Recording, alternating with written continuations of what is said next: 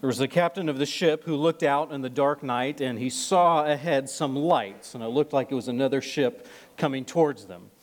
And so immediately he tells the signalman, hey, tell that ship they need to alter their course 10 degrees south. And promptly a message comes back, and it says, no, you alter your course 10 degrees north. So now the captain's starting to get a little upset that his commands are being ignored. He says, okay, send him another message. Tell them, you alter your course 10 degrees south. This is the captain in the United States Navy. So another message comes back, and no, you alter your course 10 degrees south. I'm a private in the Navy. And so now the captain's really angry, and so he sends another message knowing this is going to get them to change their minds. Alter your course 10 degrees south. This is a battleship. And the message back says, no, you alter your course 10 degrees north. This is a lighthouse. Sometimes we get confronted with information that leads us to know, okay, we have to make a choice here, because if we don't make the right choice, we're heading towards disaster. That's where we find King Nebuchadnezzar this morning in Daniel chapter 4. As he gets a warning much like that battleship of, hey, king, you are heading towards disaster. Do you want to change your course? And what we find for him really is helpful for us to learn, man, how do we respond, or how should we respond when we get a message like that? When we're confronted over our sin, when we're confronted about something's wrong, we're confronted that disaster is ahead of us, what should we do? And what happens when we don't alter our course? And so if you would, turn with me in your Bibles to Daniel chapter 4 as we read this together. So stand with me if you are able. So King Nebuchadnezzar, to all the peoples, nations, and languages that dwell in all the earth, peace be multiplied to you. It seemed good to me to show the signs and wonders that the Most High God has done for me. How great are His signs, how mighty are His wonders. His kingdom is an everlasting kingdom, and His dominion endures from generation to generation. Now I, Nebuchadnezzar, was at ease in my house and prospering in my palace. I saw a dream, and it made me afraid. As I lay in my bed, the fancies and the visions of my head alarmed me. So I made a decree that all the wise men of Babylon should be brought before me, that they might make known to me the interpretation of the dream. Then the magicians, the enchanters, the Chaldeans, and the astrologers came in, and I told them the dream, but they couldn't make known to me its interpretation. At last Daniel came in before me, he who is named Belshazzar after the name of my God, and in whom is the spirit of the holy gods. And I told him the dream, saying, O Belshazzar, king of the chief of the magicians, because I know the spirit of the holy gods is in you, and that no mystery is too difficult for you, tell me the visions of my dream that I saw and their interpretation. Then the visions of my head as I lay in bed were these. I saw and behold a tree in the midst of the earth, and its height was great. And the tree grew and became strong, and the top reached to heaven. And it was visible to the whole earth. Its leaves were beautiful, its fruit abundant, and in it was food for all. The beasts of the field found shade under it, and the birds of heaven lived in its branches, and all flesh was fed from it. And I saw in my visions of my head as I lay in bed, and behold, a watcher, a holy one, came down from heaven. And he proclaimed aloud and said this, chop down the tree and lop off its branches, strip off the leaves and scatter its fruit. Let the beasts flee from under it and the birds from its branches, but leave the stump of its roots for the earth, bound with a band of iron and bronze amid the tender grass of the field. Let him be wet with the dew of heaven, let his portion be with the beasts and the grass of the earth. Let his mind be changed from a man's, and let a beast's mind be given to him, and let 7 periods of time pass over him. The sentence is by decree of the watchers, the decision by the words of the holy ones, to the end of the living may know that the Most High rules the kingdom of men, and gives it to whom He will, and sets it over the lowliest of men. This dream I, King Nebuchadnezzar, saw, and you, O Belshazzar, tell me the interpretation, because all the wise men of my kingdom are not able to make known to me the interpretation, but you are able, for the spirit of the holy gods is in you. Then Daniel, whose name was Belteshazzar, was dismayed for a while, and his thoughts alarmed him. And the king answered and said, Belteshazzar, don't let the dream or its interpretation alarm you. And Belteshazzar answered and said, My Lord, may the dream be for those who you hate, and whose interpretation for your enemies. The tree you saw, which grew and became strong, so that its top reached to heaven and was visible to the end of the whole earth, whose leaves were beautiful and its fruit abundant, and which food was for all, under which the beasts of the field found shade, and in whose branches the birds of heavens lived. It's you, O king, who have grown and become strong. Your greatness has grown and reaches the heavens, your dominion to the ends of the earth. And because the king saw a watcher, a holy one, coming down from heaven and saying, chop down the tree and destroy it, but leave the stump of the roots of the tree, bound it with an iron of bronze and in the tender grass of the field. And let him be wet with the dew of heaven. Let his portion be with the beasts of the field, till 7 periods of time pass over. This is the interpretation, O king. It's a decree from the Most High, which has come upon my lord the king, that you may be driven from among men, and your dwelling may be with the beasts of the field. You shall be made to eat grass like an ox. You shall be wet with the dew of heaven, and 7 periods of time shall pass over you, till you know that the Most High rules the kingdom of men, and gives it to whom he will. And as was commanded to leave the stump of the roots of the tree, your kingdom shall be confirmed for you from the time that you know that heaven rules. Therefore, O king, let my counsel be acceptable to you. Break off your sins by practicing righteousness, and your iniquities by showing mercy to the oppressed, that there may be perhaps a lengthening of your prosperity. All this came upon King Nebuchadnezzar, and at the end of 12 months, he was walking on the roof of the royal palace of Babylon, and the king answered and said, is not this great Babylon, which I have built by my mighty power, as a royal residence for the glory of my majesty? And while the words were still in the king's mouth, there fell a voice from heaven. O King Nebuchadnezzar, to you it is spoken, the kingdom has departed from you. And you shall be driven from among men, and your dwelling shall be with the beasts of the field, and you shall be made to eat grass like an ox. And 7 periods of time shall pass over to you, until you know that the Most High rules the kingdom of men, and gives it to whom he will. Immediately the word was fulfilled against Nebuchadnezzar. He was driven from men and ate grass like ox, and his body was wet with the dew of heaven, till his hair grew as long as eagle feathers, and his nails were like birds' claws. But at the end of the days, I, Nebuchadnezzar, lifted my eyes to heaven, and my reason returned to me. And I blessed the Most High, and praised and honored him who lives forever. For his dominion is an everlasting dominion, and his kingdom endures from generation to generation. And all the inhabitants of the earth are accounted as nothing. And he does according to his will among the hosts of heaven and among the inhabitants of the earth. And none can say to his hand or say to him, what have you done? At the same time my reason returned to me, and for the glory of my kingdom, my majesty and splendor returned to me. My counselors and my lord sought me, and I was established in my kingdom till more greatness was added to me. Now I, Nebuchadnezzar, praise and extol and honor the King of heaven. For all his works are right, and all his ways are just. And those who walk in pride, he's able to humble. The grass withers and the flower fades, but God's word stands forever. Let's pray. Lord, I ask that you would be with us this morning. Lord, would you humble us before your word? Would you warn us? Would you give us eyes to see and ears to hear what it is you have for us this morning? And help us to listen to it and to obey it. Pray this in your holy and precious name. Amen. You can be seated. So our first point we're going to look at this morning, we're going to look at the warning, kind of the consequence for not listening to the warning and the escape. But our warning is that sinners need to repent. So our first point in your blanks is that sinners need to repent. We begin, Nebuchadnezzar kind of has this dream and it terrifies him. And it opens in the first 3 verses. You may notice we read these verses last week and I read them again this morning.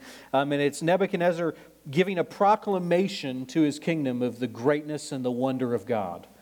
Now, it's a little uncertain where these verses exactly belong. They may belong with the story we read last week with Shadrach, Meshach, and Abednego in the fire, or they may belong here this week, kind of introducing it.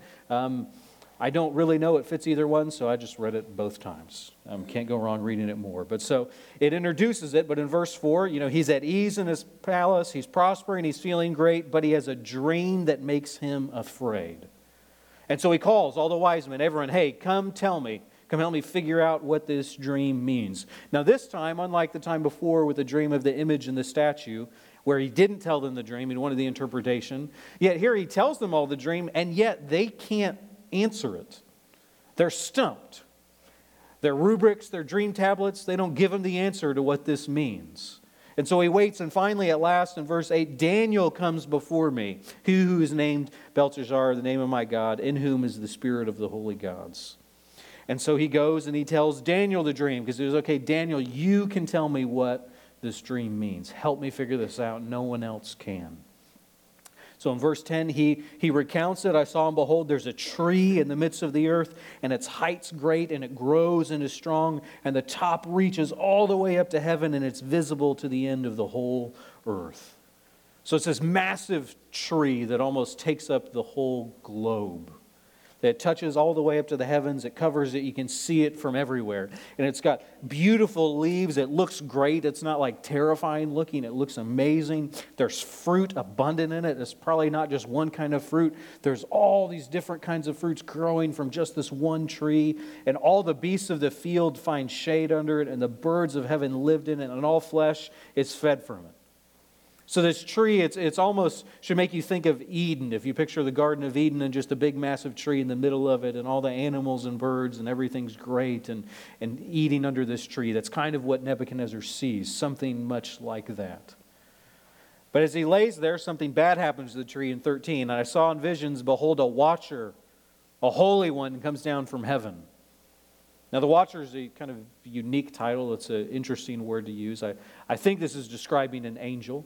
It's definitely something from heaven. It's some kind of divine or angelic being. It's not divine in the sense that it's God, but the way we think about angels. And so this being, I think an angel, proclaims aloud and says, chop down the tree. Cut up the branches, strip up the leaves, throw the food away. Let the beasts run from under it and the birds fly off from the branches. Says, man, let's chop this tree down. Let's cut it all up until only the stump remains. It's only a small piece, but it's important to notice. The whole tree doesn't go away. The stump is left there intentionally. They don't dig it all the way up.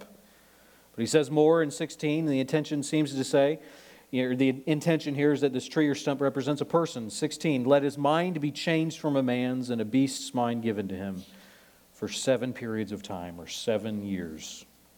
Then it gets more terrifying. If I heard this in my dream, it would scare me. In 17, the sentence is by decree of the watchers. The decision by the word of the holy ones, to the end the living may know. The Most High rules over the kingdom of men and gives it to whom he will and sets it over the lowest of men. If you had a dream where an angel showed up and said, this is by decree of God, or the angelic host, and it's coming true, that would probably scare you. You'd want to go ask somebody, you want to help me figure this out? I might have an idea, but I want to make sure I get this right, because it seems like God is telling me something, and I want to listen to this. So that's what Nebuchadnezzar is doing. But Daniel hears the dream, and he's alarmed, just listening to it. He's alarmed, and his face seems to change so much that Nebuchadnezzar can see. Daniel, whose name was Belteshazzar, was dismayed for a while, and his thoughts alarmed him. And he's so alarmed, the king sees it, and it starts to make him nervous and scared. Which it should. And he answers, hey, Belteshazzar, don't let the dream or interpretation alarm you. Okay, and I don't think this is him saying, hey, it doesn't matter, don't worry about it, just tell me what it is. I think he's getting kind of nervous here. Because he knows Daniel can understand the dream, and he just told it to him, and now Daniel, his face is turning white, and he's like, this doesn't sound good. Hey, no, Daniel, it's fine, right? Like, don't worry about it. It's a good dream, right? This is a good thing you're going to tell me. Because if the guy who understands your dream is scared, you should be scared too. And Daniel responds, well, my Lord, may the dream be for those who hate you. It's interpretation for your enemies. It's not a good dream. And Daniel likes the king. He's saying, man, king, I really wish this wasn't about you. He doesn't deny it. He doesn't say that it's not. But he says, man, this is not good. I really wish this wasn't going to come true for you. And begins to interpret it. Starts by explaining what the tree is in 20. The tree that you saw which grows and becomes strong, and all the leaves and all the animals under it. 21. It's you, O king, who've grown and become strong, and your greatness has grown and reaches the heavens, and your dominion the ends of the earth. The tree is a representation of Nebuchadnezzar and his kingdom. And like that tree, God has allowed Nebuchadnezzar and the Babylonian Empire and his kingdom to expand all over the earth and to cover these nations, and for many birds and beasts and people to come dwell and to eat under his rule and his dominion. Which that part sounds good, but the next part of the dream again is not so good for the tree because it gets chopped down and cut up.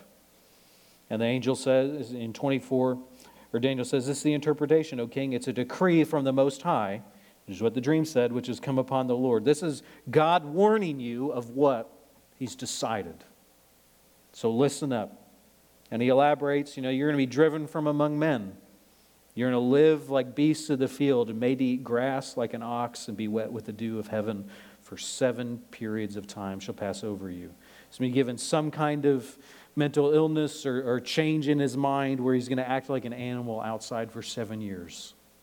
He's not going to live in a house. He's not just going to be in his palace locked up in a room. He's going to be out in fields eating next to ox and cows and beasts. And his hair is going to grow and his nails are going to grow. I mean, can you imagine living for 7 years like that? I can't imagine for sleeping on the ground for 7 years, let alone not being in a house, being out with rain, having to eat grass and drink from rivers. You know, why is this happening for 7 years, or when is it going to stop? 25, till you know that the Most High rules the kingdom of men and gives it to whom He will. You notice that phrase is repeated over and over throughout this, that God is the God of heavens, and His kingdom is eternal, His dominion's everywhere, and anyone who has dominion anywhere is only because God has given it to whoever He will. You don't have it because you're so great. You don't have it because you're so smart. You don't have it because you're a military genius or because your dad was king before, so now you're the king now. You have it because God decided to give it to you. That's the only reason. You didn't deserve it. You didn't earn it. It's just God gives to whomever He wills. And this is going to last. He's going to have to stay like an animal like this until he acknowledges that God is the one who gives kingdoms. And God alone. But it's interesting that the kingdom remains in 26, and it's commanded to leave the stump of the roots, and your kingdom's going to be confirmed for you till the time that you know that heaven rules. So the stump represents His kingdom. The kingdom isn't going to fall apart. It's just going to sit there and wait till you decide to repent and come to your senses, which is a miracle. Okay, that alone, if a king disappears and wanders off for 7 years and is acting crazy, that kingdom is going to fall apart. More than likely. That's how most empires, most kingdoms, most nations fall apart. When the tyrant, when the dictator in charge, when they get knocked off and someone else comes in, that's a lot of instability. And yet God says He will sustain it. And there's, interestingly enough, you can look at history, there was a king of Babylon who went into some kind of self-imposed exile for 7 years that historians have no idea what he was doing or why, but he seems to have come back afterwards and everyone was kind of cool with it. Which, well, this is God's word. That's what He says. 27, the key to understanding the dream here is really in this verse. And I think not just the dream, but this whole passage in 27. So Daniel tells him how to respond to this dream. Right? He says, here's the warning. God is going to send this judgment on you, and you need to repent. Here's how you repent. 27, O king, let my counsel be acceptable to you. Please listen to me. Okay, I would listen to Daniel. If he said, this is what's happening to me, I want to follow his instructions afterwards. It says, break off your sins by practicing righteousness, and break off your iniquities by showing mercy to the oppressed, that there may be perhaps a lengthening to your days, or a lengthening of your prosperity. So he tells them to repent, right? And repentance involves, it's a turning away from your sin and not just stopping sinning, but it's turning towards righteousness. That's why both of these are here. It's break off your sins and practice righteousness. And I'll be honest, I've really wrestled with verse 27 a lot. I've struggled with this verse kind of all week and even last week when I was reading it, trying to get ahead and wrestling with Daniel. Because so much of this passage is about Nebuchadnezzar's pride, right? His exalting himself above God and thinking that he's the one in charge and him the one doing everything. And God, as punishment, it seems to be a way of humbling him. Even, right, it ends in 37 of saying God can humble those who walk in pride. And that's part of Nebuchadnezzar's sin problem for sure. And really, ultimately, there are many who say, that all sin comes from pride. Ultimately, it's the father of many sins. But you would expect then for Daniel's rebuke to say, hey, break off your sins, practice righteousness, humble yourself. But he doesn't say humble yourself explicitly. And so, he confronts a sin, tells him to repent, but that's good, but then he says your iniquities by showing mercy to the oppressed. It's this parallel idea, right? So practicing righteousness is equated with showing mercy to the oppressed. And I read a bunch of sermons and a bunch of commentaries this week, and most people seem to just kind of ignore verse 27. Just read it and move on and get to the rest of it. And why? Well, I don't know. I think it seems to make us uncomfortable, and it's a little weird. It's strange. I mean, really, I was surprised to not just see Daniel say, hey, Nebuchadnezzar, humble yourself. But he doesn't. He gives this specific instruction. And I'm really attracted to the places in the Bible that other people tend to ignore.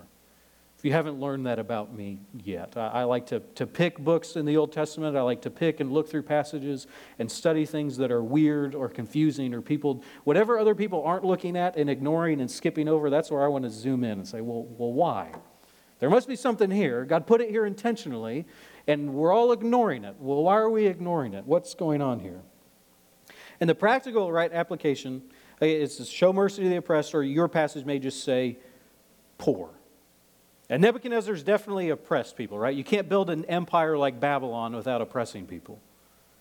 Daniel and the Jews and the nation of Israel is there as an oppressed people who have been conquered, slaughtered, their temple destroyed, and carted off into a foreign land, given foreign names, have to eat foreign food, and are forced to try and worship foreign gods.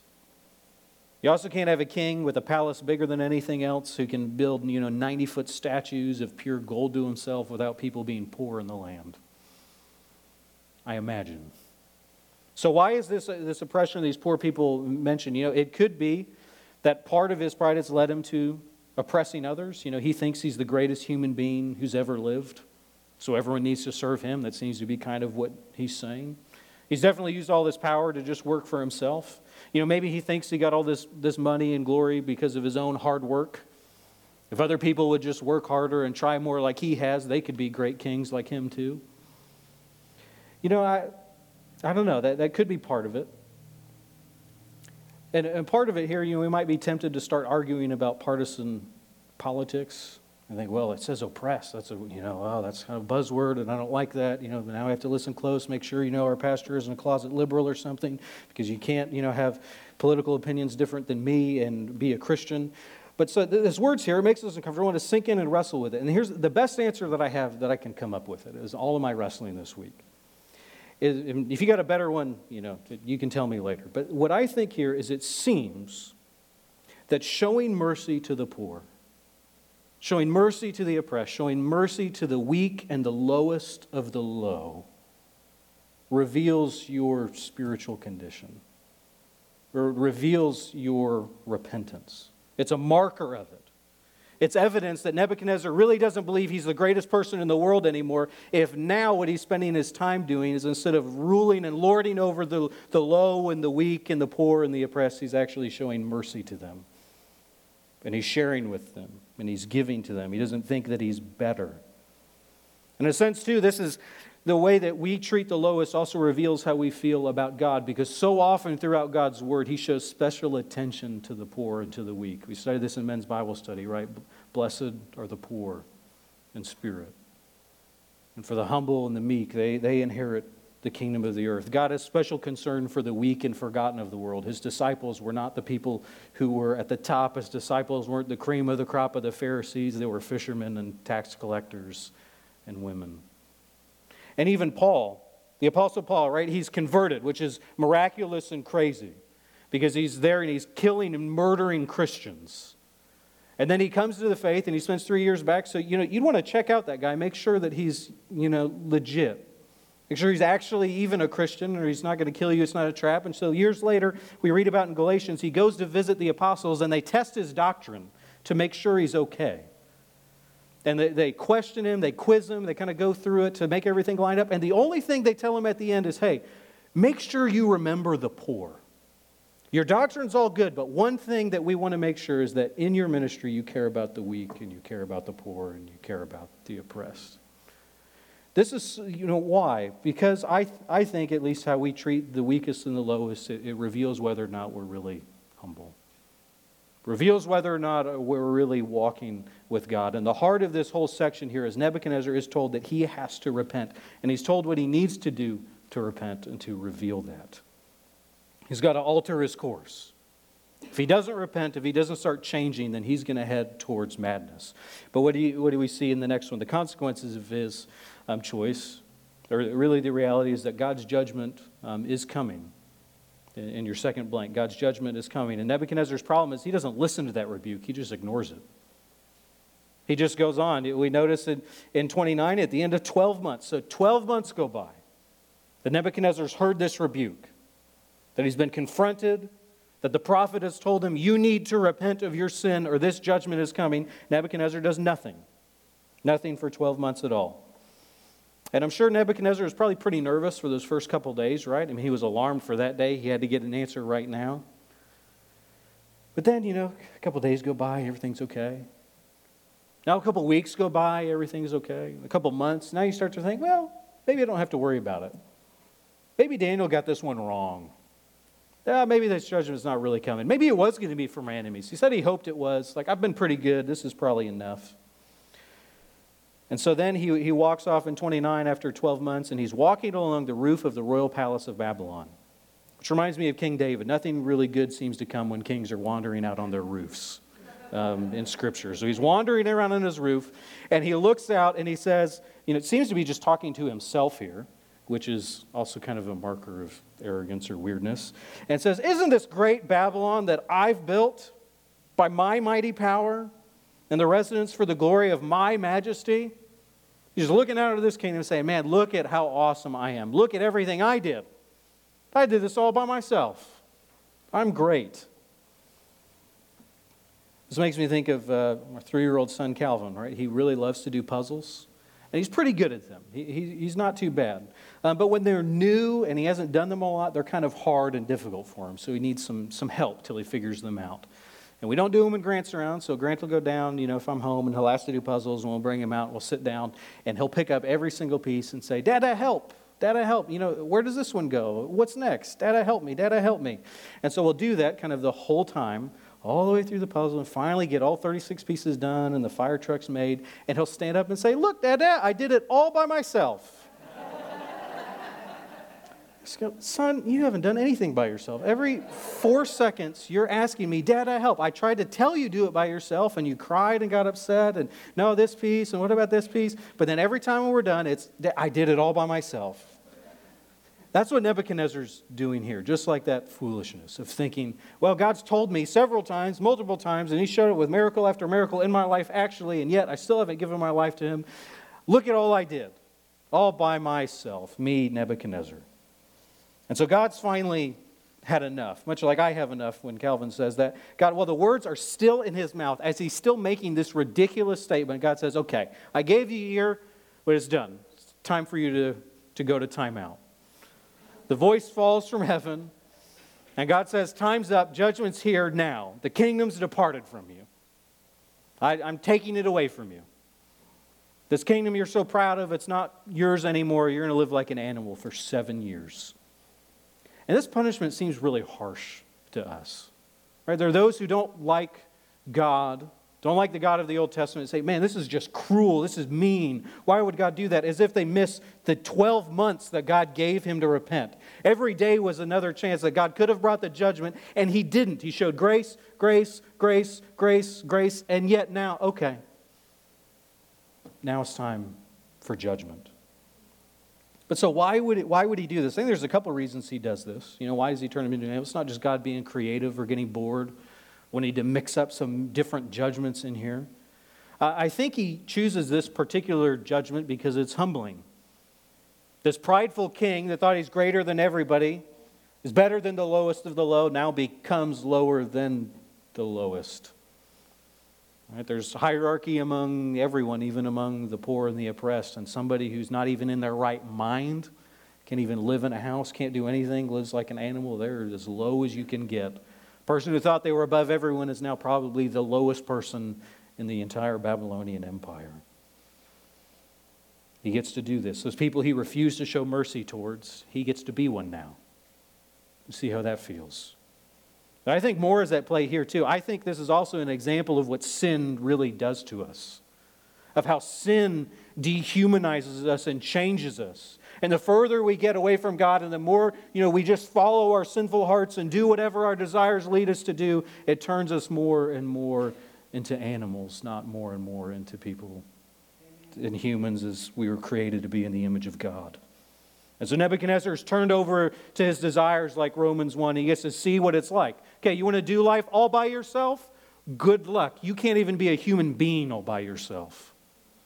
You can't even eat and be normal with other people unless I show you mercy and grace. That's what sin does to us. When we pursue it, it turns us into monsters. And 37, immediately the word is fulfilled against Nebuchadnezzar. At that very moment again, judgment was coming slow, seemed slow, but now it's here and it comes fast. Right away his mind goes. And he's driven from among men, because of course you would get this person out of your house if they were acting this way, and ate grass like an ox, and his body was wet with the dew of heaven, till his hair grew as long as eagle feathers, and his nails were like bird's claws. He thought God's judgment would never come. He could just go in his sin and his pride as long as he wanted, but it came. Because God's judgment comes, and it is coming. And don't interpret its delay as it meaning it will never be here. It is coming. Every moment that it delays is just another example of God's grace. But we can't escape his judgment. Too many today act like Nebuchadnezzar. You know, they believe that since God hasn't punished them yet, they can do whatever they want. They may even make arrogant statements. Well, if God really was God, he would reveal himself to me now. Do something, God. Oh, you didn't see? I can continue in my own ways and mock God all that I want. They think because God shows mercy now that he doesn't have any power and that they're free. But every human being who's alive now or whoever will live will learn like Nebuchadnezzar did. God's judgment is coming. There's only one escape. Don't fool yourself. Don't think you can escape, because you won't. He might return today. It might come now.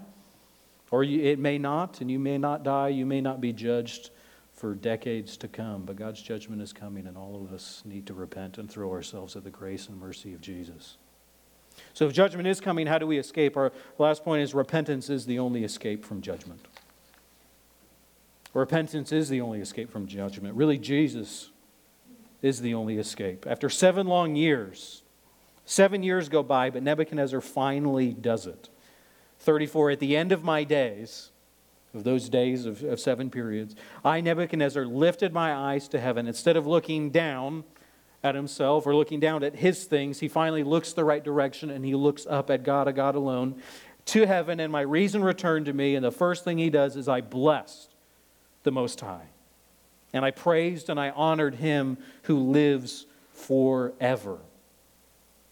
Man, the first thing he does is he acknowledges who God is. Finally, he doesn't say one of the holy gods or the holiest of gods. All throughout this, he's just said gods, gods, gods. Even in Daniel, I know the spirit of the gods are among you. He's willing to acknowledge that God's one of them, but not that he's the only one, not that he is the highest.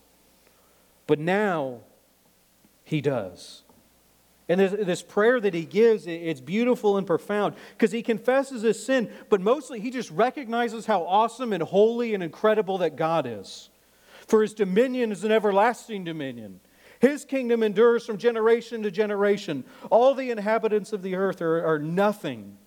He does according to his will among the hosts of heaven and the inhabitants of earth, and none can stay his hand. None can stop him, and no one can say to him, "What have you done?" You notice at the end, he's saying, no one can say to you, what have you done? He's admitting God's right. Saying, God, you are right to bring this judgment against me. You are right to punish me in this way for these last 7 years. What you did was justice, and you are God, you are the Most High, and no one can complain about it. Which is wild that he wouldn't complain or whine. I would think if it was me, I would have some complaints. Have some whining. Have some questions. Maybe I might confess first, but God, I'm not sure that was fair. Why 7? Couldn't we just, a day would have been fine, day would have been good, But no, he doesn't. He just says, you're God. And me, Nebuchadnezzar, I'm nothing. True repentance. And he continues, he sends out a proclamation to the whole kingdom in 37. Now I, Nebuchadnezzar, wants everyone to know, I extol and honor the King of heaven, for his works are right. All of his ways are just, including what he just did to me. Judgment though it was just and righteous and good and holy and worthy of praise. And those who walk in pride, he's able to humble. He confesses his sin and he confesses the goodness of God. And what's the result of this confession and this repentance? Well, blessing in 36, at the same time my reason returned to me, and the glory of my kingdom, my majesty and my splendor was returned to me. And my counselors and my Lord stopped me, and I was established in my kingdom, and still more greatness was added to me. Gets everything back. He doesn't have to go be a prisoner. There's not someone else on the throne. He gets to go right back to be king of Babylon. And not just that, more greatness was added on to him. Part of this is showing your repentance doesn't just lead to us escaping judgment. It's not just a slate being wiped clean, but there is an even greater blessing along with it. Now, all of us have a problem similar to Nebuchadnezzar. We might not have had his dream or the specific warning from God, but we all have similar sins. All of us are prideful.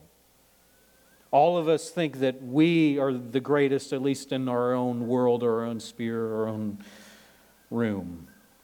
All of us are sinners in need of salvation. We might not shout things aloud, like Nebuchadnezzar or like my son Calvin, hey, I've done all of this all by myself, but deep in our hearts, we do think that. Though we might be too arrogant and proud to admit it, or self-righteous enough that we think that we're better than that. And there is judgment headed for all sinners who don't put their faith in Jesus. And his judgment, when it comes, is fierce and terrifying. It's not something as simple as being turned into an animal for 7 years. It is judgment for all eternity. And just as Nebuchadnezzar was turned over to a life without God to see what that was like, so all sinners who don't repent and put their faith in Jesus will be turned over to experience what life is like without God and without any of his grace and without any of his goodness. There's one way in which hell is not so much just punishment as it is a turning over to here's what you wanted. You wanted life without God and his goodness and his blessing and all of his grace. Here's what that is. It's terrible. But it's what you wanted and it's what you chose. And that judgment is sure and is coming. But the good news is there is an escape. The escape is provided by Jesus, who died on the cross to give us a way out of judgment. Because we can't get ourselves out. None of us are good enough. And yet God loves us, and he wants us to come and put our faith in him. And he bore on his own body the punishment that should have been ours. And because of this, we can repent of our sins and put our faith in Jesus. And we can admit that he is the King of Kings, not me, and not you. And when we do that, we experience even greater blessings than Nebuchadnezzar getting to be king of the whole world. But that would be great. It's not as great as eternal life. And it's not as great as life will be in the world to come, when our God returns, and there is eternal life and salvation, but we also get to participate in the kingdom of God. One day our King will return when he rides across the sky and he turns all of the empires and nations of the world to dust, and every knee will bow and every tongue will confess that he alone is Lord. Like it or not, we'll all have to finally humble ourselves. But for those who choose to bend the knee now, that day will be glorious and wonderful and will bring tears to all of our eyes. And those who repent now will find themselves not just living with Jesus, beginning to rule and reign alongside him in his kingdom and in the life to come. Conclusion this morning, we've just been reminded, prideful sinners, really all sinners, have to repent. Because God's judgment is coming, and it's coming for everyone. No one can escape. The only escape is through Jesus, through faith in him and repentance, turning away from our sins and turning towards our God. And so the challenge, if you don't know Jesus, you need to repent of your sins.